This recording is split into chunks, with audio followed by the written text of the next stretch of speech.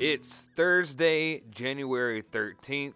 I am Pastor Zach, and you're listening to Simple Rhythms. Simple Rhythms is a daily podcast aimed to give you a simple and steady diet of God's Word. It helps us all prepare for this upcoming Sunday sermon. There are three aspects of Simple Rhythms: read, pray, and sing. So right now we are going to open God's Word together. Today's scripture is Revelation 21, starting in verse 9 and going through chapter 22, verse 5. And the word of the Lord says, "Then came one of the seven angels, who had the seven bowls full of the seven last plagues, and spoke to me, saying, 'Come, I will show you the bride, the wife of the Lamb.' And he carried me away in the Spirit to a great high mountain, and showed me the holy city Jerusalem, coming down out of heaven from God, having the glory of God, its radiance like a most rare jewel, like a jasper, clear as crystal. It had a great high wall with 12 gates, and at the gates 12 angels. And on the gates the names of the 12 tribes of the sons of Israel were inscribed. And on the east 3 gates, on the north 3 gates, and on the south 3 gates, and on the west 3 gates. And the wall of the city had 12 foundations, and on them were the 12 names of the 12 apostles of the Lamb. And the one who spoke with me had a measuring rod of gold, to measure the city and its gates and walls. The city lies 4 square, its length the same as its width, and he measured the city with his rod, 12,000 stadia. Its length and height and width are equal. He also measured its walls 144 cubits by human measurements, which is an angel's measurement.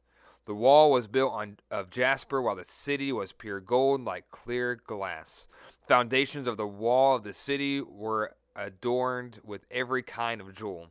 The first was jasper, the second sapphire, the third agate, the fourth emerald, the fifth onyx, the sixth carnelian, the seventh chrysolite, the eighth beryl, the ninth topaz, the 10th chrysoprase, the 11th jacinth, the 12th amethyst. And the 12 gates were 12 pearls, each of the gates made of a single pearl, and the street of the city were pure gold, like transparent glass. And I saw no temple in the city, for its temple is the Lord God the Almighty and the Lamb. And the city had no need of sun or moon to shine on it. The glory of God gives its light, and its lamp is the Lamb. By its light will the nations walk, and the kings of the earth will bring their glory into it.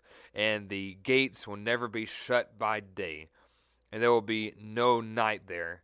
They will bring unto it the glory and the honor of the nations, but nothing unclean will ever enter it, nor anyone who does what is detestable or false, but only those who are written in the Lamb's book of life. Then the angels showed me the river of the water of life, bright as crystal, flowing from the throne of God and of the Lamb, through the middle of the street of the city. Also on the other side of the river, the tree of life, with its 12 kinds of fruit, yielding its fruit each month. The leaves of the tree were for the healing of the nations. No longer will there be any accursed, but the throne of God and of the Lamb will be in it, and its servants will worship him. They will see his face, and the name will be on their foreheads, and night will be no more. They will need no light of lamp or sun, for the Lord God will be their light, and they will reign forever and ever." May we be blessed by the hearing of God's word.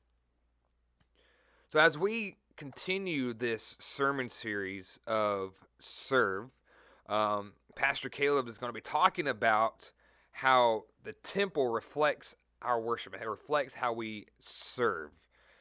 And what better way to look at the temple than look at the new heavens, the new earth, the brand new Jerusalem. This verse starts out saying, "Come, I will show you the bride, the wife of the Lamb." And we know by Scripture that the bride of Christ, the bride of the Lamb, is the church. And the church is the one that is called to come together and worship God. And you have all these logistics and the length and the purity of the new heaven. Because it says that there will be, he said, no, fine. I said, I saw no temple in the city, for its temple is the Lord God the Almighty and the Lamb. See, here on earth, we worship Christ, whether we're in the church, whether we're at home, we worship Him.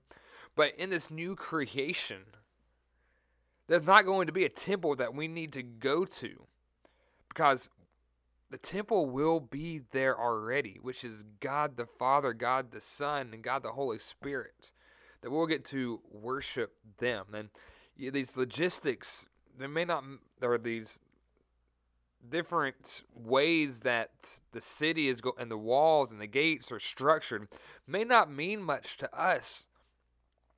But one thing that we see over and over is how pure the new city is going to be. How perfect it is going to be.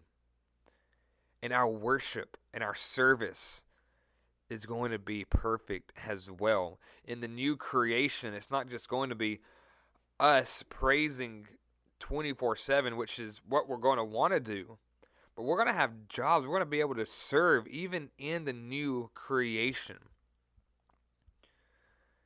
And at the end of it, we see that the angel brings him to the river of the water of life, bright as crystal, flowing from the throne of God and of the Lamb, and through the middle of the street of the city, and on either side, the tree of life.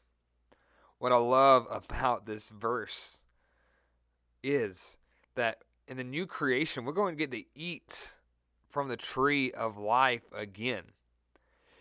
When Adam and Eve sinned, they weren't just cast out of the garden. They were separated from the tree of life. And Scripture says that the angel guarding the garden wasn't guarding the garden. He was guarding the tree of life. And no longer would there be anything accursed, but the throne of God and of the Lamb will be in it. And here's the key. His servants will worship Him. See, we should desire that tree of life.